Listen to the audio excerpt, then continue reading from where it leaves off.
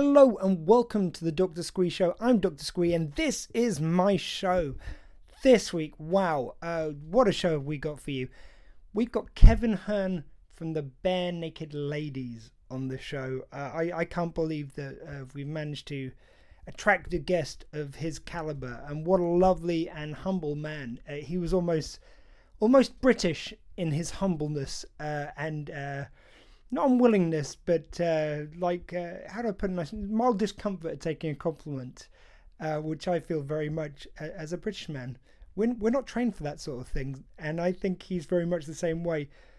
But he's a man who's achieved so much, like as well as his wonderful work with the Bare Naked Ladies. His solo albums are amazing. He worked for 10 years at the end of Lou Reed's life as his band leader, and the guy just always seems to be about not only creating stuff but also seeing things from a positive viewpoint, from the viewpoint of being a good person. I can't put it better or more simply than that.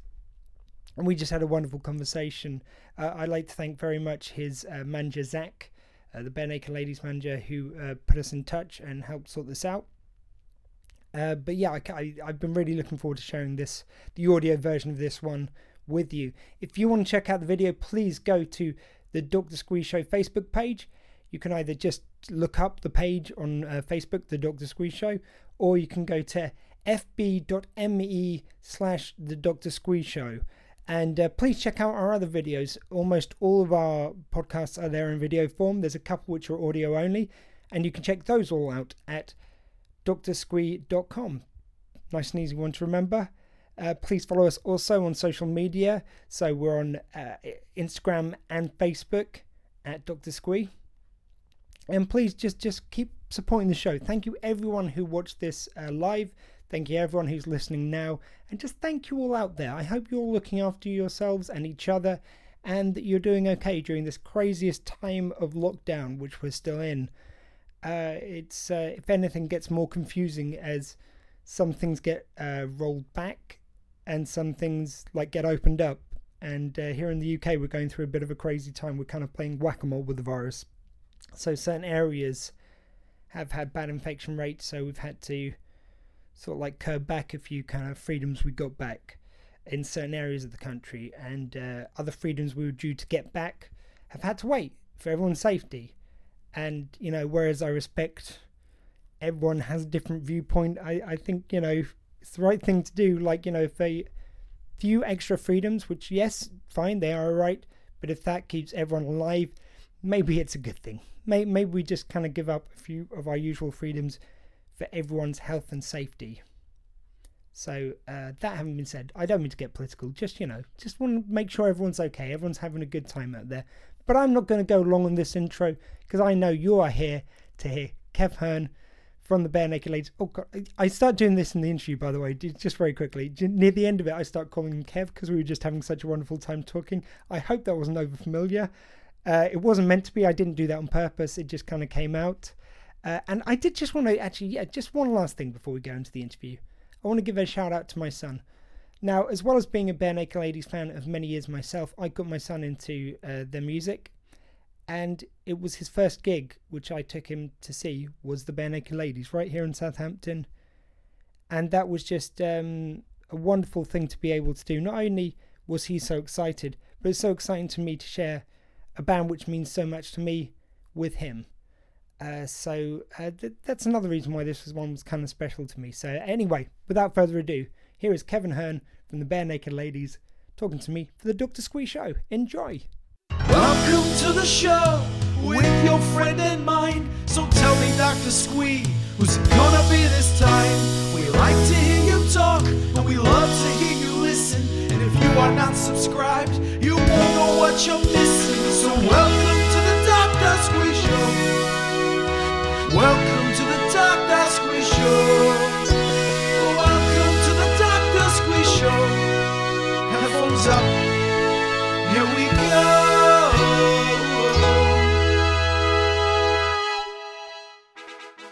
Welcome to the Dr. Squee Show. Tonight, Squee welcomes Kevin Hearn. And now here's the man himself, Dr. Squee.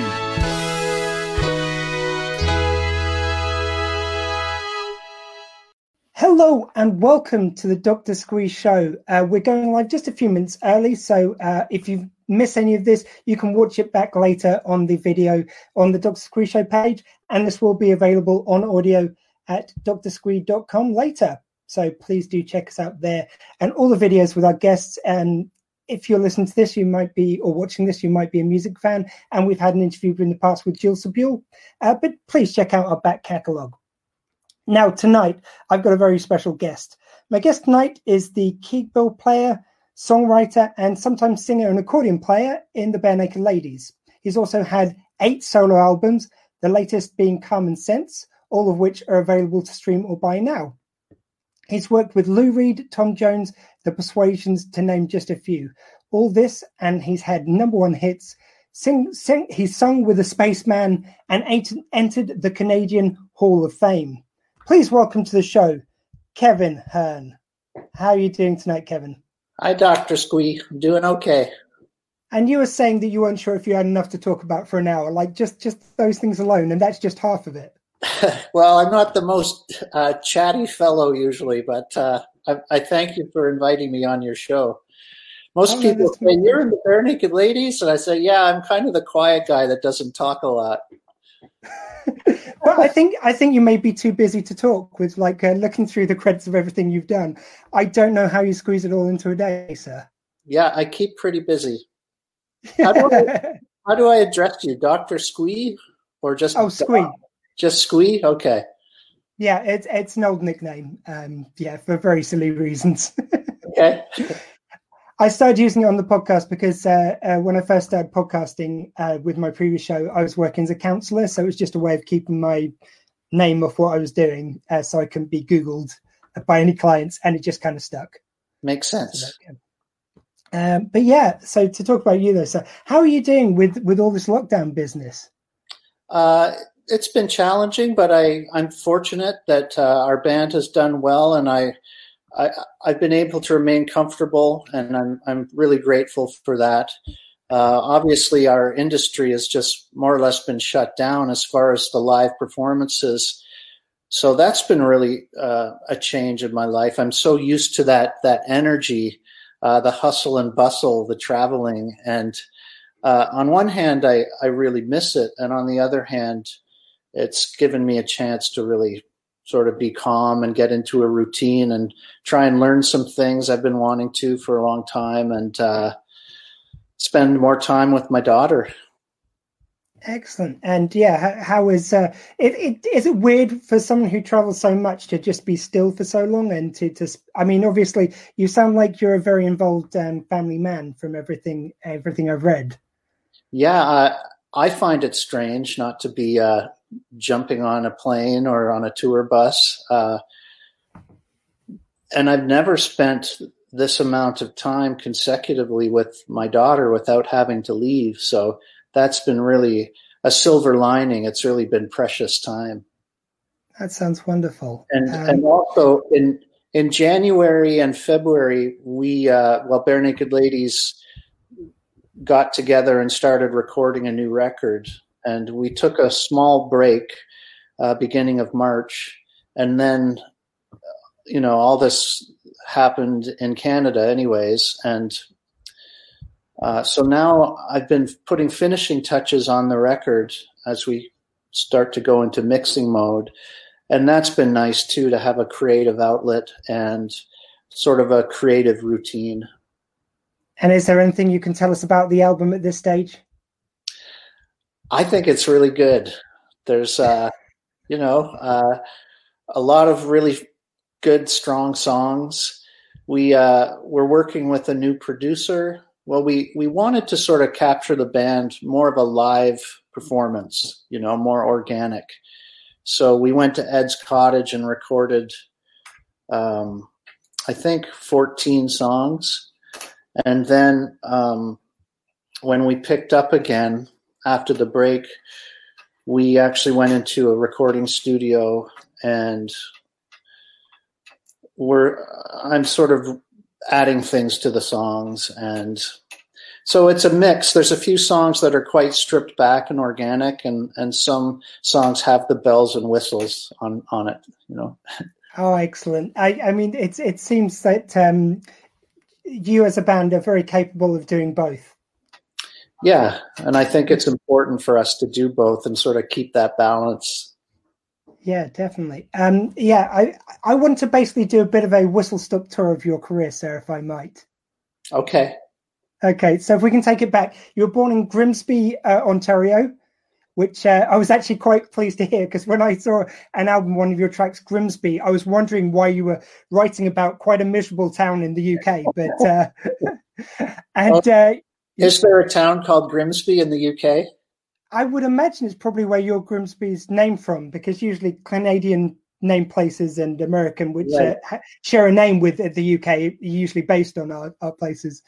I hope your Grimsby was a little less grim. Yeah, born there 1969. I wasn't there long, but that's where I was born. I was going to call the song Going Back to Grimsby, but I just shortened it to Grimsby. Well, by the way, any UK Grimsonians who are listening, I do apologise, of course. I'm only joking. We don't want to offend the Grimsonians. No, we don't indeed. You don't want to offend Northerners in the UK, is what I've discovered. I'll take the word for that.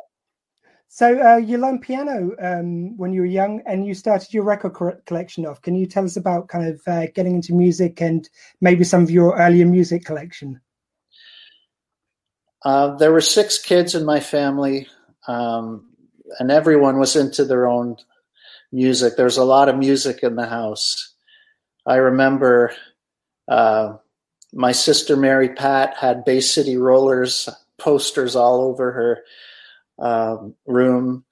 My brother Chris, he loved the group Kiss, and him and his friends would put on all the makeup, and they'd sort of do air guitar rock concerts, lip syncing to Kiss, playing on tennis rackets and hockey sticks. And I found that all very fascinating. My mom, she loved Andy Williams, and I remember I would latch on to certain songs like Born Free by Andy Williams, Theme from Mahogany by Diana Ross, The Boxer by Simon and Garfunkel, and the big ones for me were, of course, the Beach Boys, songs like God Only Knows, and the Beatles. My brother had the Beatles Blue record, and I just fell in love with it. Obviously, songs for a young kid, I think I was about 5, like Octopus's Garden, Magical Mystery Tour. They just drew me in, and I was like, what is this magical thing? What is this magical place? I want to go there. I want to live there. And I asked my mother to buy me a record, and my first record was Magical Mystery Tour.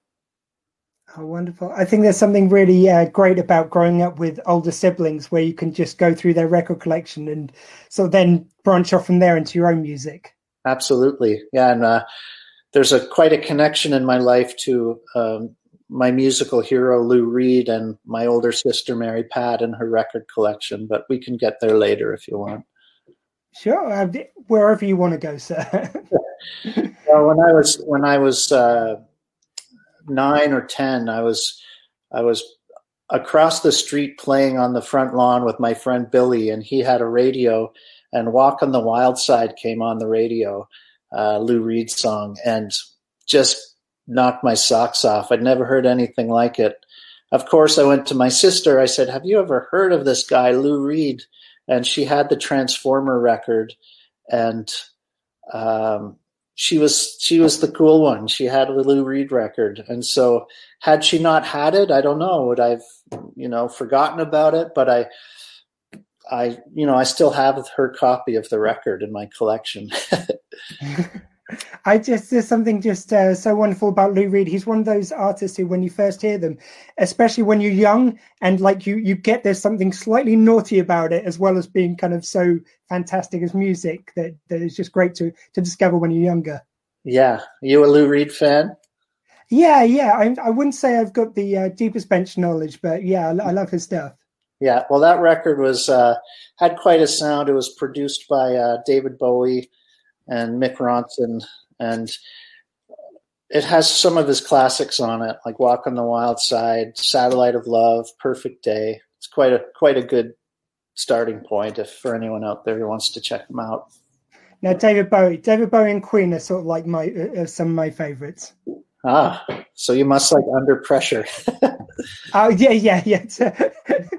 Bizarrely enough, my guinea pigs are named Bowie and Mercury. It's not a coincidence. That's cool. So in 1988, you joined Look People. Was that your first band?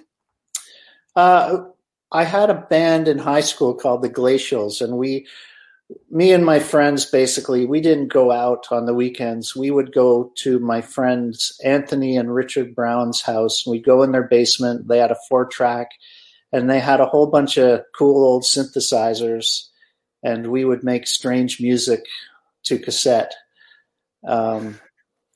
And that was, I always loved being in bands. That was my first band where I thought we were doing something really interesting. And that sort of led me into this group called the Look People, who I joined when I was in my last year of high school. And they were all older than me. They were, 10 years older than me, but they knew I could play and they needed a keyboardist. And the music was, the arrangements, it was like Frank Zappa with lyrics by Dr. Seuss, really intense arrangements. We rehearsed all the time.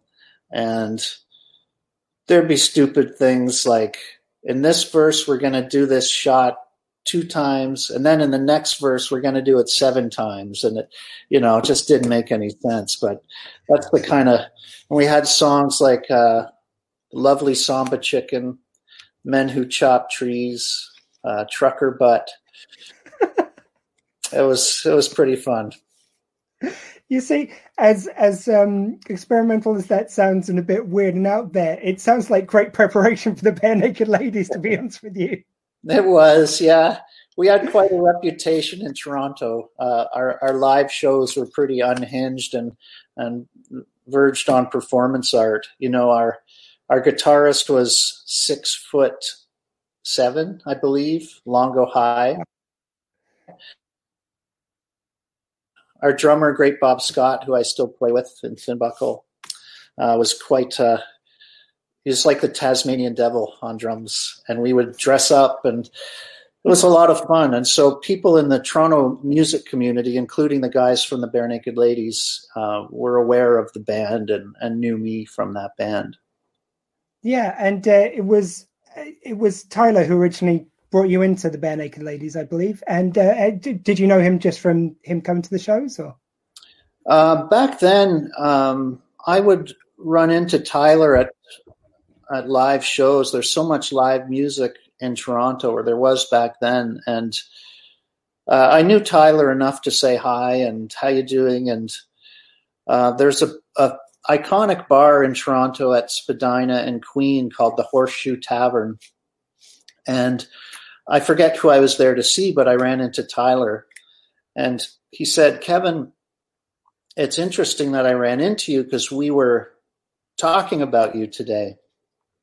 And at this point, Tyler's band, the Bare Naked Ladies, was like the biggest thing in Canada. They were just exploding. And so I was like, "Oh, why? Why were you talking about me?" And he said, "Well, Jim's brother, Andy, who was the keyboardist, is leaving the band.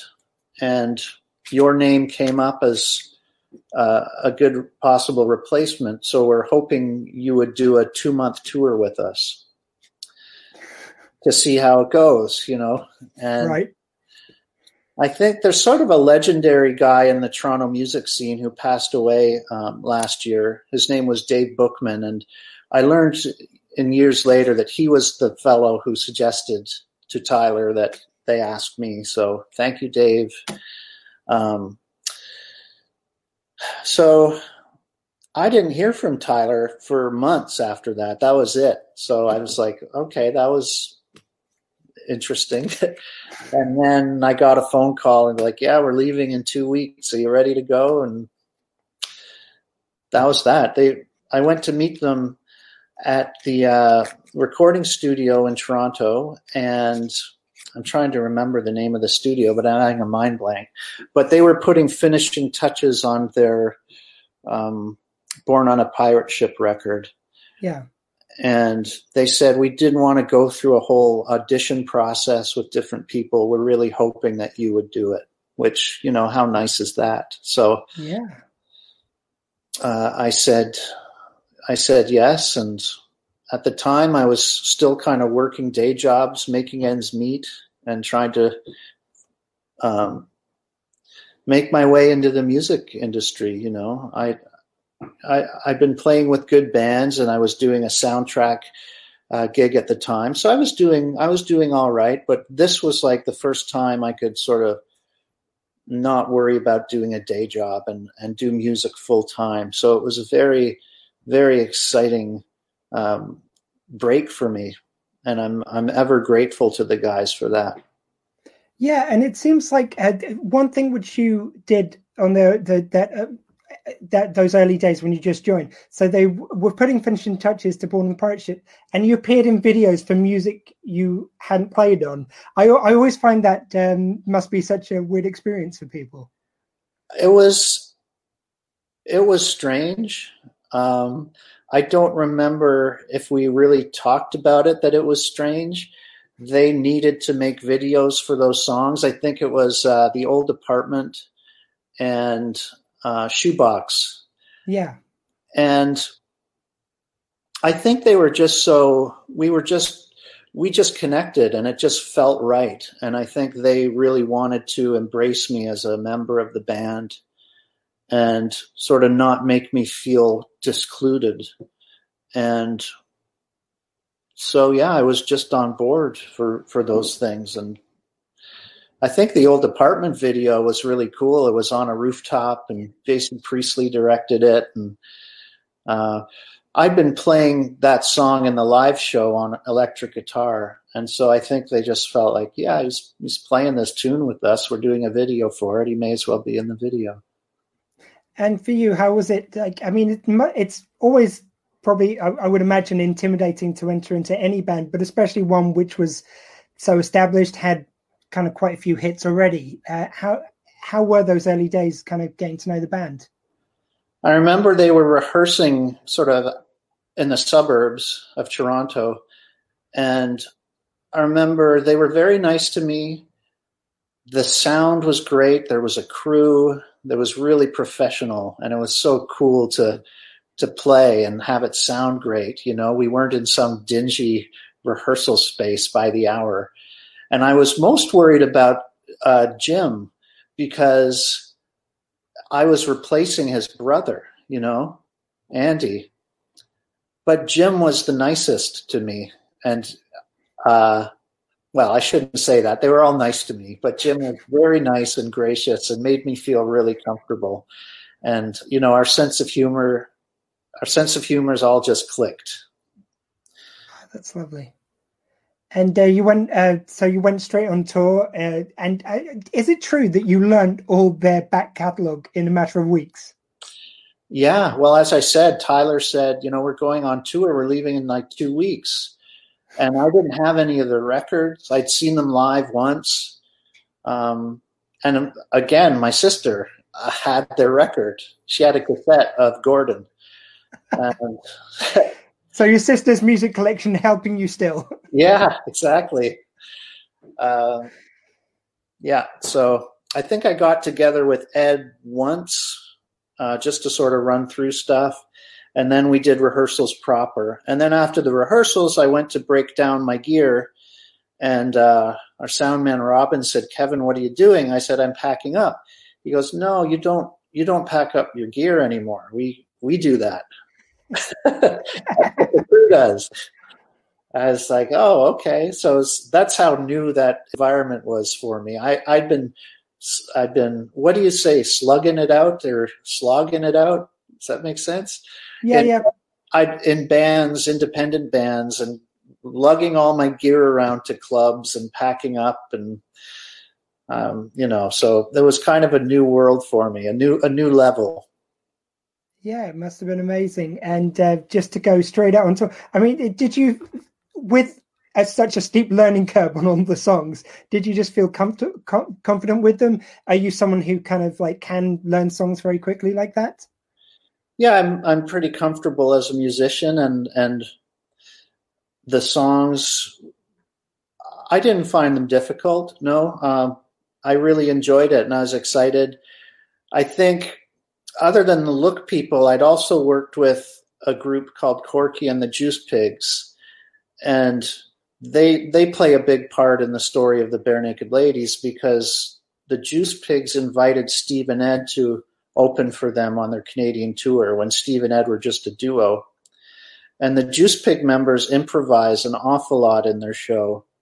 It's they're a musical comedy group, and Ed and Steve really adopted that format in their live performance. And I grew up with my cousin Harland Williams, who's a comedian. Yeah. And the Look people had comedic elements too, of course.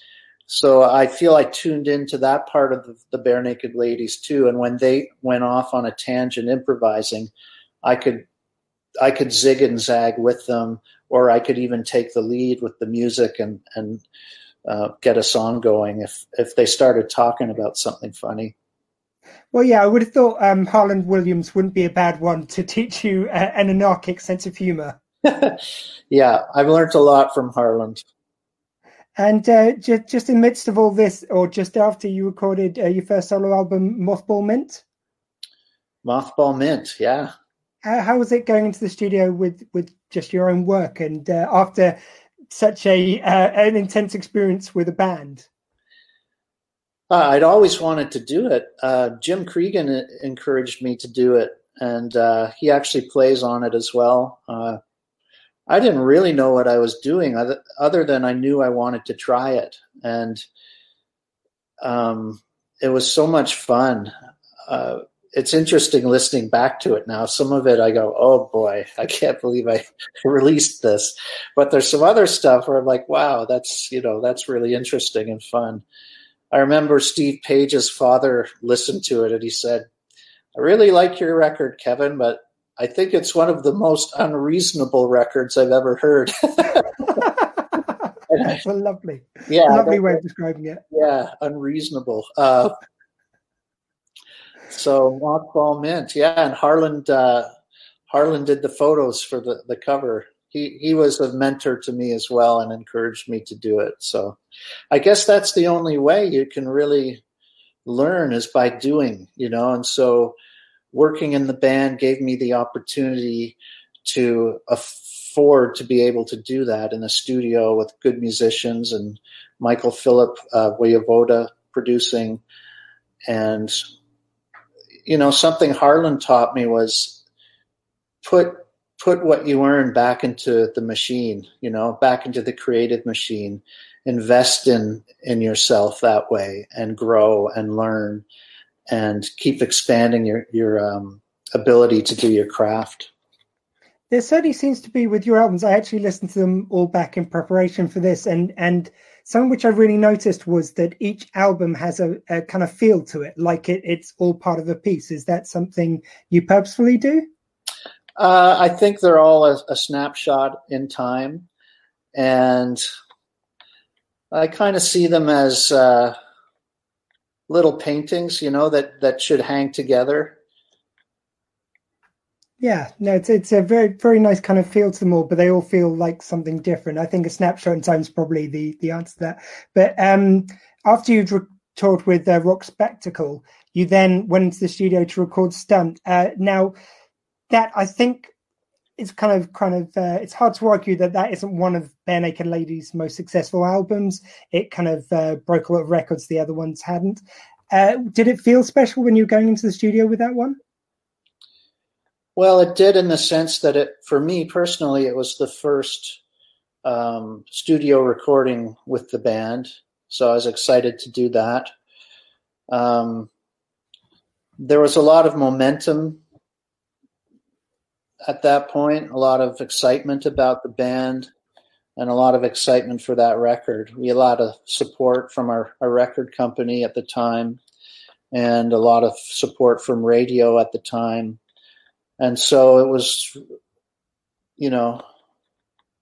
opportunity was knocking. We'd spent so much time building our audience down in the USA, and it really had paid off. And so now it was just a matter of making a great record, going that next step. I mean, I love the craziness of some of the earlier albums, but it felt like almost everything the band had learned to date with a kind of new kind of like edge to it somehow. I don't know how to describe it else, but that was the first album which got me into the Bare Naked Ladies. That's cool. Well, I think of 1 Week and how that song, more than any song before it, captured what the band was like live. Because we do go into these improv songs where Ed especially does freestyle rapping sort of singing. Right. And that's how he wrote 1 Week. It was kind of the first time we crossed that into our studio record. And as soon as I heard that song, I was like, wow, that is that could be a hit, that song. And it was also exciting because we were working with cool producers like Susan Rogers and David Leonard, and we were working down in Texas, in a studio that belonged to Willie Nelson. And there was a back room where they had a pool table and all these old master tapes of records that had been recorded there. And so you could see like Talking Heads, Stevie Ray Vaughan, Willie Nelson. So there was a lot of energy in the space. But on the other hand, there's 1 Week, which is the first song, and then there's When You Dream, which is the last song, which is a lullaby that Steve wrote for his recently born son, Isaac. And it's just a beautiful song. And whereas on past records, the band was very organic and acoustic, I think I wanted to bring to the table some more electronics and experimental ideas. So we're getting these little music boxes and sampling them and creating kind of a dreamscape for that song. And so I think as a band, we were trying new things and still pushing the sound a little further than it had been on all of the previous records, which was really exciting. Yeah, I forget the exact quote, but I was reading that Tyler said that you changed the band's sound forever and it still resonates to this day. That's very nice. Yeah, I thought you wouldn't have anything for a compliment. I get the feeling you don't like compliments too much. No, they make me a little uncomfortable. It's very nice. That's very nice of him to say. And, I did bring those elements to the band that they weren't really using before. So I think that's kind of what makes that record special in a way, is in the context of me being a member. It's like the first sort of artistic statement. Yeah. I actually caught you live to the Bare Naked Ladies live twice here in Southampton. Just made me think of the rap which Ed does at the beginning of the shows, where he incorporates the town and everything that he's seen. It's amazing when he does those. He's very talented at that. It's quite a thing, quite a card to play. Do you remember like let's take my town here, Southampton, for example. Do you remember places you go to? Like, do you remember a lot about Southampton, for instance, or does it kind of blur just traveling around the world? It's a little bit of a blur. I know when we tour in, my memory is, not the best for places. I know when I go there, I'll go, oh yeah, this place. And I'll have my route that I do every time. And and I know Boothby and I walked around there. So. Boothby Graffo, who supports you when you're touring the UK. Is he what? I did Boothby Graffo. Oh, sorry, I was editorializing a little bit. Boothby Graffo, who tours with you across the UK, for anyone watching who's not familiar. He's an old friend of mine. Before I played with the Bare Naked Ladies, I did 1 year at the what's the big festival in Edinburgh? The comedy festival. Oh, Edinburgh Fringe. Edinburgh Fringe, and I did that with Corky and the Juice Pigs, and I met Boothby there. And again, he's just another guy that was a perfect fit to tour with us, and we all get along famously. So One of the times when I went to see you, I took my son. It was his first gig, and not only was he absolutely in love with you guys, but he thought Boothby's Hartlepool song, which sings about hanging a little monkey. yeah. He was singing that for days afterwards. Oh man, yeah, he's a great songwriter. Yeah, Yeah. that's a pretty deep song. That's the thing about his songs. They're fun and funny, but there's often some deeper meaning in them, and I think that's the case with that one. You should ask him about it. Oh yeah, I will. But the other thing which I wanted to get into, so at the time, you're just riding high on that album, and you're recording the video to 1 week when you got diagnosis with leukemia. Yeah.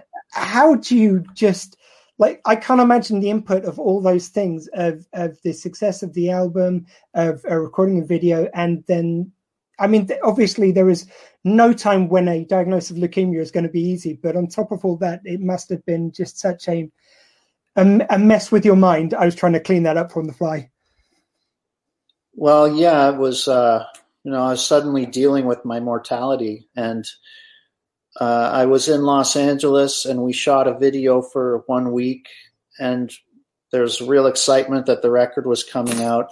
I had to leave the video shoot. I was already starting chemo, and basically packed a suitcase and checked into the hospital, not knowing if I would leave. So it was very difficult. Yes. Yeah, and when you're in there, you record your next album, which is sorry, I've lost the note. H-Wing, sorry, of course. Well, I wrote it in there, and then I recorded it when I was out and feeling well enough to record. Yeah. And there's not many albums which I listen to where I get that kind of gamut of everything that someone's feeling. And it's just like it's an amazing work, really. If anyone hasn't checked it out, please do. Just that feeling of kind of like despair in some moments, and like, correct me if I'm wrong about any of this. And then in other moments, it seems like you're trying to find hope in it all. Well, those are the things you need to hang on to going through a health crisis like that: hope and humor and positivity. But I think at the time I was thinking, I've got to write all this down, because I may forget it after, and I may want to. So, and Mothball Mint was very innocent kind of record. I was just having fun and trying to write songs. But this, I was kind of thrown into the deep end of a life and death experience, and really felt I needed to express it and work through it. And it really deepened my ability, I think, to write. And as if times weren't strange enough at that period, then Lou Reed reaches out to you when you're in hospital. Yeah, that was. I was actually at home for a few days and very weak. Like, I could not even pick up a phone. And my goal every day at the time was to get up and down the stairs once. And then one day I got an email from Lou Reed, who's my hero, and it said, "Kevin, it's Lou. I hear you're not doing too good. I hope you get better soon and get back to your music." And I was so happy and excited about that. That's the first day I had the strength to go down the stairs, out the door, and around the block once. And on that walk, I ran into my old friend Chris Gartner from the Look People. And we talked, and I told him I'd been writing songs while in the hospital, and he asked if he could come over and hear them. So he came over to my house, and he said, "Why don't we go into a recording studio whenever you feel strong enough, and we'll start recording these songs." So we did. He introduced me to a fellow named Jeremy Darby, who is an English man, and he has a great recording studio in Toronto here called Canterbury Sound. And he was an interesting guy. He used to be on the road a lot with bands like U2 when they were just starting. He would ride the trains with them and help haul their gear. He was sound man for Talking Heads. I think he was at Live Aid as a crew guy. And he was Lou Reed's sound man for a long time. And so there's another Lou Reed connection, and he sent the record to Lou that we made called H-Wing. And Lou called me and said, Kevin, you've done something, you've made a beautiful record, and you've done something important because you've gone somewhere where most people don't come back from, and you've come back to report about it. And so again, that Lou and I started becoming friends at that point, and he would start coming to solo shows that I would play in the New York area, along with his band, Fernando Saunders and Mike Rathke. And it sounds like you also went back on the road fairly quickly, and it was a struggle with your health. Like you collapsed on tour after that? Yeah, they encouraged me to try to feel like myself. Don't become a full-time patient. Try to get back to your life. That was an incentive. But what a life, a touring life is difficult for a fit person, let alone a bald, skinny guy who's anyway. So, yeah, there were ups and downs, but yeah, I had some near-death experiences on the road, and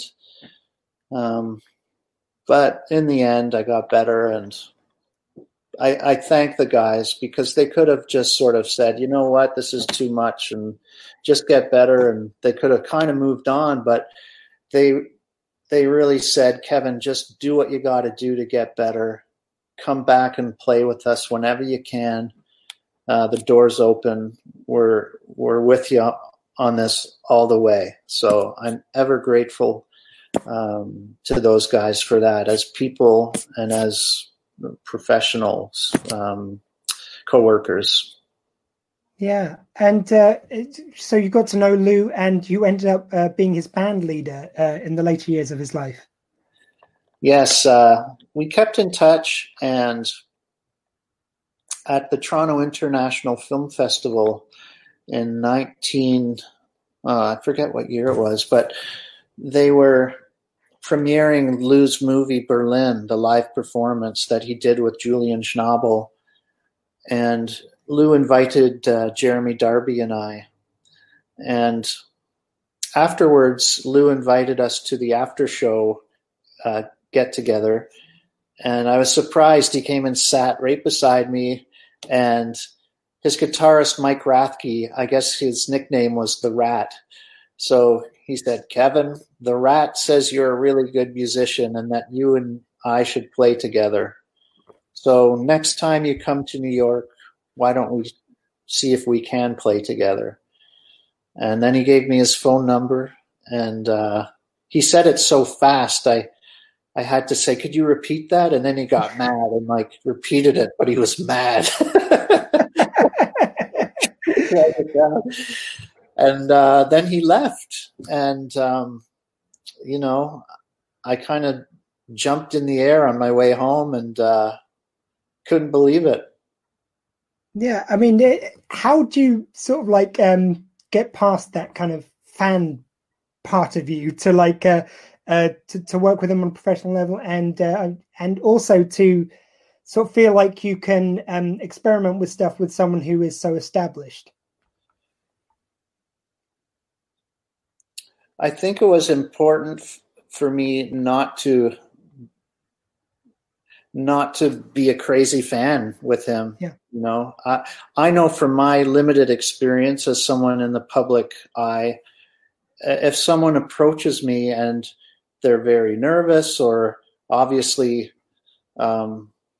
maybe don't see me as a person, I'm just like a guy from a band, I'm not as inclined to engage, But if I can kind of keep my cool and talk respectfully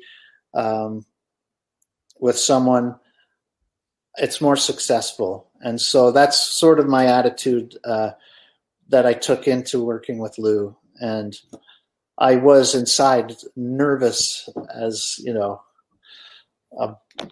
yeah. Do you think there's any side of Lou that you saw from the inside working with him that you think other people don't see? What's kind of like the thing you think most people will be most surprised about him? I don't know. He has this reputation of being a grumpy, mean guy, but he's one of the sweetest people I've ever met and one of the funniest people I've ever met. And one of the best friends I've ever had. And I don't mean in terms of closeness. I just mean if he was your friend, you knew it. You know, he treated you with respect, and he helped you, and he was faithful. And yeah, it was so strange to be his friend because he was my hero all my life, and I'm so grateful for that. But I think he liked how much I loved his work. You know, it made him feel comfortable with me.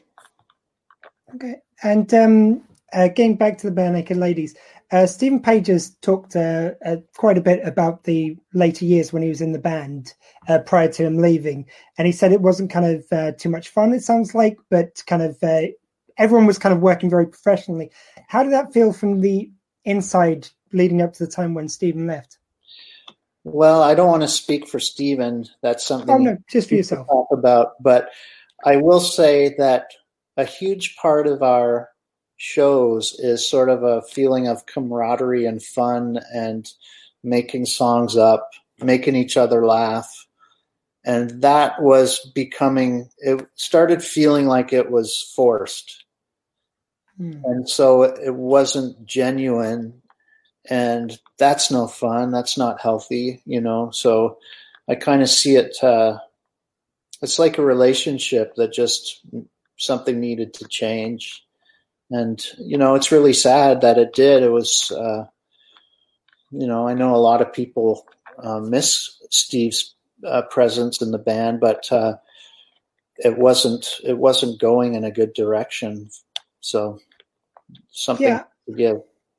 I mean, there's certainly a feeling of difference to the album which followed, All in Good Time. And I think it sounded, there was just something in the music which just sounded like it was kind of a bit freer, and it was kind of the right time to go in that direction. And, you know, hearing Stephen's first album, it sounds like it was kind of quite freeing for him as well. So it just sounded maybe like necessary. I think so. And I think there was a feeling in the band that, there's, you know, it was, you know, a relief, a sad relief. You know what I mean? Like, yeah. And we had to reinvent ourselves a little. And as nerve-wracking as that was, it was also exciting and invigorating. Yeah. And how did it feel going in for the first album out after that? Because the way that it was described by Ed is that it's like it felt like everyone had more space. He writes in the show notes, and I feel like you can hear that on the album. Did it feel like that for you? It did, yeah. And I certainly was able to bring more songs to the table. And whereas songs I brought in before, like Celebrity or Sound of Your Voice or Adrift or, you know, there's a few others, but Steve or Ed might sing them. I was, you know, having the opportunity to sing them now, and that was kind of cool. Yeah. Did you feel comfortable doing that? You know, obviously you'd had your solo work, but doing that as part of Bare Naked Ladies, did that feel natural? Yeah, I've been singing all my life. You know, I sang in the choir for years, and as you said, I'm not like a front guy, and I think that part. You know, I wasn't going to pretend to sort of be that type of person in the band, but I was grateful for the opportunity to sing my own songs. It just feels like a wonderful intimacy to your songs. I think, like where you say you don't feel like you're a showman, like or a front man, but it's like I think that you bring your own style to it. Thank you. I mean, yeah, it's done with. It's done with all the sincerity and feeling I can muster, but I don't think I can dance like Mick Jagger. But like, there's some of the songs which you bring in, which are like you said, Sound of the Voice and Don't Shuffle Me Back, which just sound like they're from another era in a most wonderful way. I love those kind of tracks. And just Thank it you. feels like maybe that didn't have, like we said about space, as much space before in the band. Sure. Yeah. And yeah, I'm a big fan of the area of like the Drifters and doo-wop music. And I think I had that in common with Lou. He really loved that type of music too. So, and the thing I loved about the Bare Naked Ladies from the get-go was the singing and the harmonies. And so I think in my songs, I always try to accommodate that element of the band as much as possible. And I mentioned Don't Shuffle Me Back before. When I heard that on the album you did with the Persuasions, I actually thought that was one of theirs. Like, that's how kind of like it fits into that kind of feel. How was it working with them? I mean, what legends?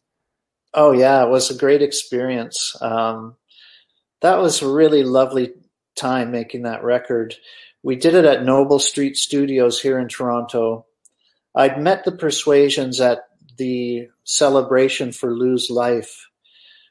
He was a fan, and he had taken them out on the road with him back in the 70s, I believe.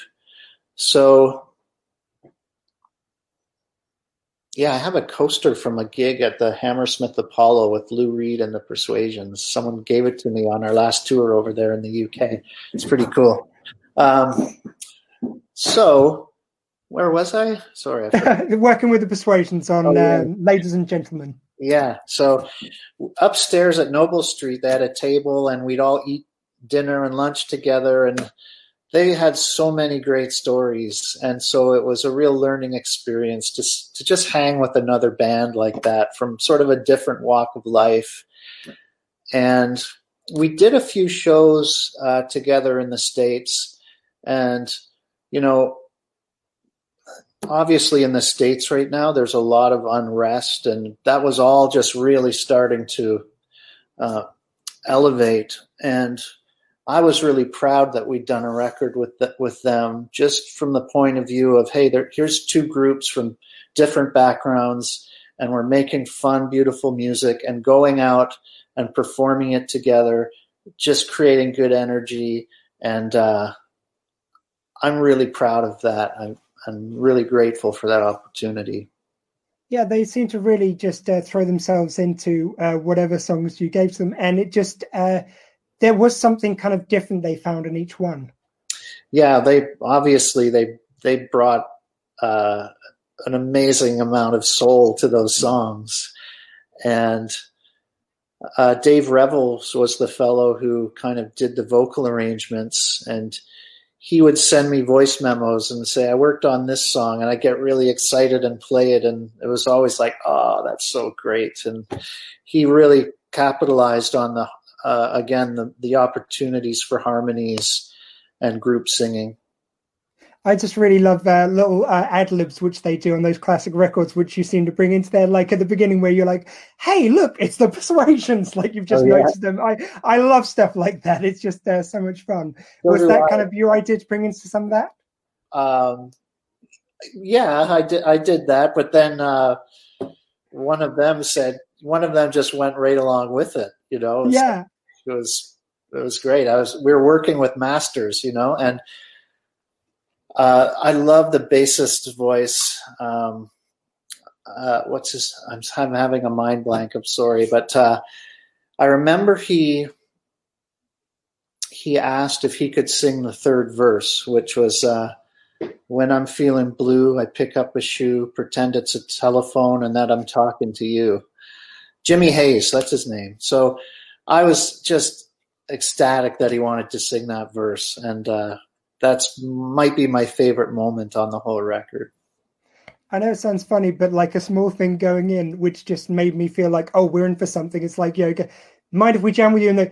And just the deepest voice goes, please, and just go straight into the song. It just sets you up for like a great feeling, I think, on the album. Cool. A random project which you did along the way. You guys worked on Celebrity Apprentice. Oh gosh, yeah.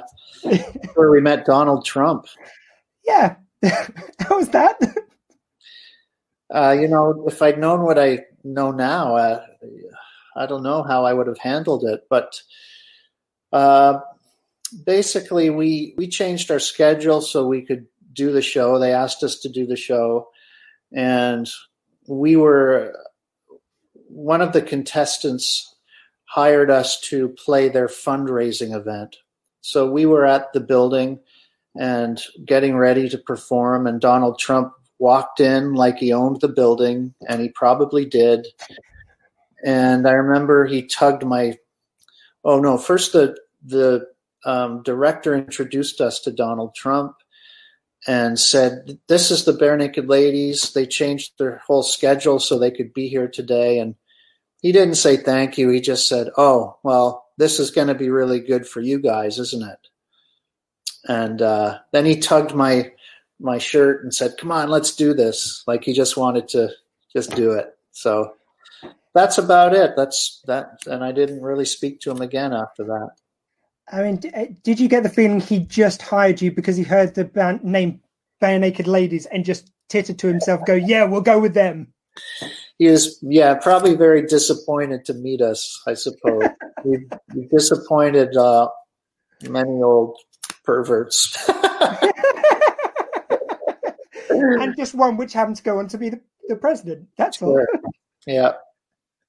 2013, you did a duet like no other. I mentioned up top, Singing with the Spaceman, Chris Hadfield. I don't think that got mentioned enough of the time. They played a lot on TV over here, him singing from space, the David Bowie song. But a duet with someone literally in space, that's got to be a highlight to anyone's career, surely. Just another amazing, weird thing along the way. That's Chris is such a nice guy, such a smart guy, and that was a cool experience.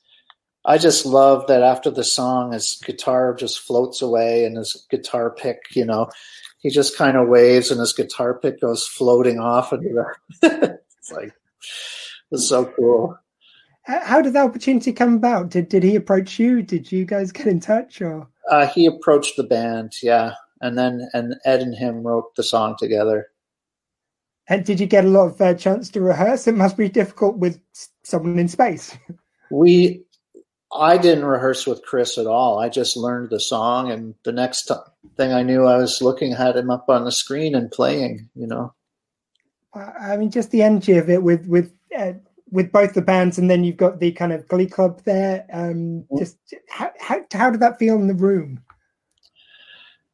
It seemed like a big deal. It was done at the CBC. We were at the CBC building here in downtown Toronto, and they have some wonderful studios in that building. So it was all very professional and serious, and then it just happened, and we couldn't do anything but play it, and it went well. So I'm glad.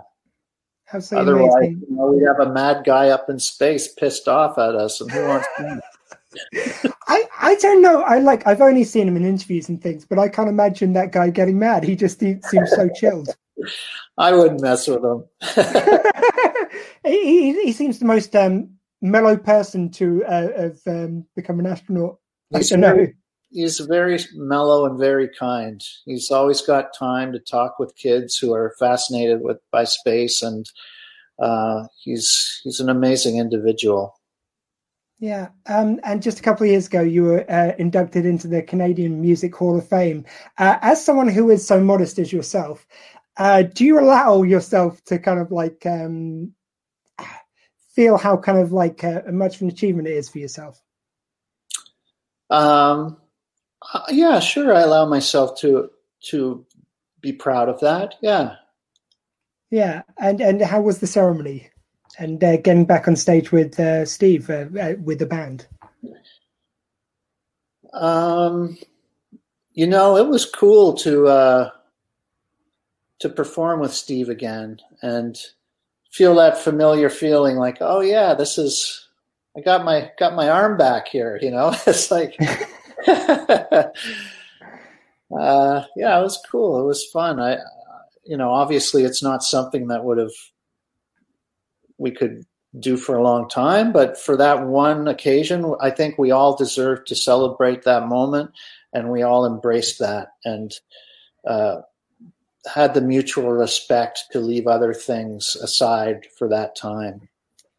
Yeah. I don't know, just like having that recognition. It's one thing to get recognition from your fans and from other people, but like it's literally your country recognizing what you've done. Yeah, it was quite something, and being there, we really felt a lot of love from our peers, and it was a very special time. On the same show, I performed a tribute to my friend Gord Downey, with Sarah, who had passed away, with Sarah Harmer, and so that was emotionally taxing as well. And for every sound check and camera shoot that I did with the Bare Naked Ladies that day, I also had to go back and do it for the Gord Downey tribute. And at the end, and so on the one hand, you have the thing with the Bare Naked Ladies, and it's very celebratory, but also emotional because Steve's there. And then the tribute to my friend Gord, which was very emotional because he's not there. And I was just done by the end of the day, just done. Yeah, I'm not surprised. That would be a lot to take in. Yeah, it was a lot. And it was, I'm going to use one of Gord's terms. We did a show the same day, the Bare Naked, I did a set with Gord Downey. It was a fundraising event, and I did a set with Gord Downey, which was very serious. It was Songs from the Secret Path, which is a wonderful project. If you get a chance, check it out. And then I went on stage with Bare Naked Ladies, and we did 1 week, $1 million. And then I went back to the dressing room I was sharing with Gord, who had been watching it on the television monitor, and he said, "Well, that was quite a gear shift, wasn't it?" So I would use the same. It would apply to the Junos for me as well. It was a gear shift, but what a blessing to have both of those experiences in one night. Yeah, and one thing you guys in the band have been working on during this time of lockdown to give us all some entertainment as well as raising some money for charity is the selfie cam jams, as I believe they should be pronounced. Jam. And just the production on those alone is amazing. So it seems recorded independently, but there's like multiple takes. I've seen people like working in a fashion and working apart, but to do all those different takes and then bring it all together, how do you produce such a thing? We have a friend named Edward Pond, and he's been on the last few tours as a friend, but also he's a professional photographer and video director. And we're just really comfortable around him, and he knows how we work. And when the COVID pandemic sort of grounded us, he suggested, why don't we do something like this? And one person records the song to a click track, and the rest of us add our parts. And he puts them all together and edits the video and mixes them. So it's a team effort. And from the recording point of view, just where you are recording in isolation, do you have kind of a backing track you're playing to yourself, or are you just going for your part? Well, I would have Ed's track on my laptop. I'm listening to it on headphones, and I've got my phone over here filming me playing my part. So you need two devices. Does that make sense? Yeah, totally. It's just, as I said, they've just come out spectacular. I don't think I've seen any of the other things from other bands which are just so well produced, which sounds like a compliment to your friend there. He's great. But another thing is we've been playing together for 30 years. So we know all these songs really well. We know our parts, and it's as odd as it sounds, we're able to remain tight in this sort of weird new loose format. I think also your kind of willingness to experiment as a band plays into this as well, because there's a lot of bands who've been playing for so many years who've recorded kind of, as I say, recorded in isolation but recorded together, if you will. Mm-hmm. But they haven't done the multiple takes, the slow cam at different parts, different video effects and stuff. That seems very Bare Naked Ladies to do. Who's the late show host that's been doing versions of them as well? just some amazing stuff. They did Yellow Submarine. They did White Wedding with Billy Idol. Do you know who I'm talking about? It's not James Corden, is it? I mean, I haven't heard any of No, these. But not him. I'm having another. Jimmy Kimmel, No. Jimmy Kimmel, Stephen Colbert. I'm trying to think of all the late night hosts. I'm gonna look it up, but I'm sure if there's anyone out there, there's probably screaming at me like, it's this guy. But there's a theoretical non-existent prize for anyone who gets it first in the chat. So please put up. So, but no, that's absolutely wonderful. So to get on to your latest album, so it's Common Sense, which you can look up all of Kev's music on kevinhearn.com, which is on your screen right now. And that's recorded as a soundtrack to a documentary, I understand. Jimmy Fallon. Fallon. I was so close with the other Jimmy. Chat group, I now don't have to make up a prize, which I'm not going to send you. I get the prize. Okay, right. Kevin, send me your address. I will find something to send you. It won't be worth anything, but okay. So as I say, Common Sense. Yeah. That's recorded as a soundtrack to a documentary, I understand. Well, they used a couple tracks in the documentary, There Are No Fake. But it's a standalone record, piano-based, mostly instrumental, a bit different for me. Was there a particular reason why you wanted to go down that kind of like instrumental route? Yeah, at the time I wasn't able to sing or talk, so I thought I'm going to make a record that I can just play piano on, and that's what I did. And you recorded it as a trio, you and a couple other guys, I believe? Yeah, Hugh Marsh on violin and an electronic violin, and Chris Gartner from the Look People and Finn Buckle on bass. And we went up north to my cabin and recorded it. And it was, based on piano melodies and chord structures that I'd written. But then we would sort of improvise. We'd come up with a skeletal structure and improvise them.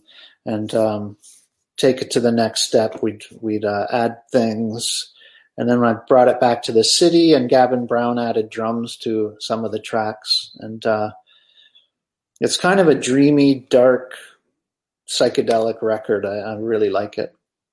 Yeah, it's a really I mean, I don't know how many times I can use this in one interview, but it really feels like something different again. Yeah, well, that's the beauty of music, man. You can just it's endless. You can keep learning. You can keep exploring. It's quite an amazing thing. Well, what I usually do on these interviews to wrap things up, just a bit of fun, is to ask some advice from my guests. So as someone who's had a lot of different challenges in your life and career, and you always seem to like, from what I kind of can glean, it seems like you take these as something to appreciate and to kind of incorporate into your story. What would you advise to all of us about kind of appreciating these moments in life, which might not seem like a gift at the time, shall we say? Sure. Each moment and each challenge has a lesson within it, or it might have a great lyric in it. It's you might be experiencing something that if you can express it in a way that someone across the world can hear it, and it will resonate with them, and it may help them and provide them some joy. And that's a cool way that music connects us all. That's a wonderful way of looking at it. And I thank you very much for your time tonight. Hopefully you've had a good time talking to us. I enjoyed us. Who else is there? Well, thank you, Doug. Well, it's me, but all those wonderful people in the chat. Yeah, I can actually bring one forward. Becky's just said how great it's been. I didn't see all these. This was definitely a fun hour. Really enjoyed all the stories, especially enjoyed seeing and hearing you, Kevin. Maurice at so many of our shows. Oh, that's nice. Linda, there's a lot of fun. I'm really sorry I haven't been able to bring up on more messages, but I've been having such a good time talking to you. Sorry to be selfish, guys, but thank you all for joining us, and hopefully you've had a good night. Kev, if you can just hold on the line for just 1 minute. I'm just going to wrap this up, and then I'll say goodbye to you off mic. But thank you very much for viewing. I've been Dr. Squee. With me has been Kevin Hearn. And you've been listening to and watching the Dr. Squee Show. I'm Dr. Squee, and that was my show. Good night.